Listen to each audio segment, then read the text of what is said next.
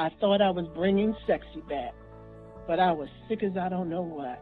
They say it's like the odds of our parents meeting and both kids having this is like 1 in billions. I mean, I have lived 45 years of my 66 years with my kidney transplant.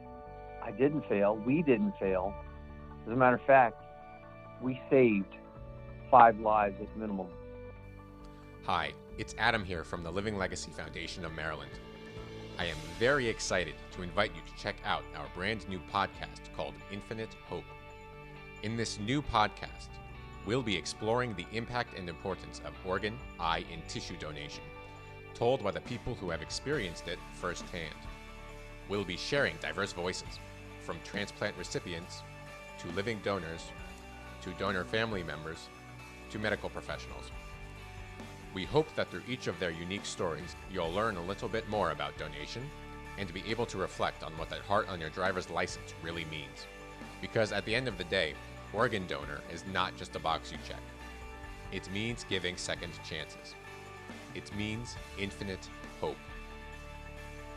Keep listening to hear some excerpts from our first season, coming soon to all major listening apps.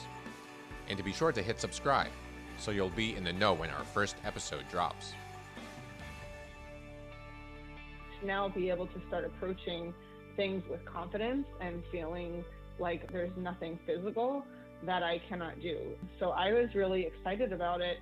And it wasn't until after the surgery that it really dawned on me, well, gosh, that means that somebody died. And I'm now living this life because of someone's loss. It took me almost 5 years to realize that we did make a difference on that day. Because all we focus on is how much we didn't do, or what could we have done better. And now I realize that there's times where you never know what impact you're going to make on someone. I told people I didn't want to be here anymore. But during those times is when I thought about my daughters, how I wanted to be there for them. Back then, I hadn't witnessed their graduations. I hadn't seen them even drive with a license, and all those little things that we take for granted. Before she passed away, I think the big thing for me was I knew I wanted to be an organ donor, but I didn't understand how important it was, and I never understood how many people actually have all these misconceptions about organ donation. I certainly didn't expect to be recovering from a liver transplant during a pandemic, so that's been interesting, but I'm recovering really well. I'm really healthy, and I think a lot of that is credited to the fact that I was able to have a living donor transplant while I was still relatively healthy. And I've often wondered, how do you thank someone for an entire life? For, in my case, 45 years of living. I can't take away everyone's pain, and no one can take away mine.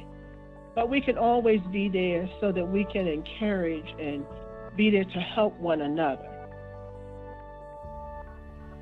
Thanks again for listening to this preview for the Infinite Hope podcast.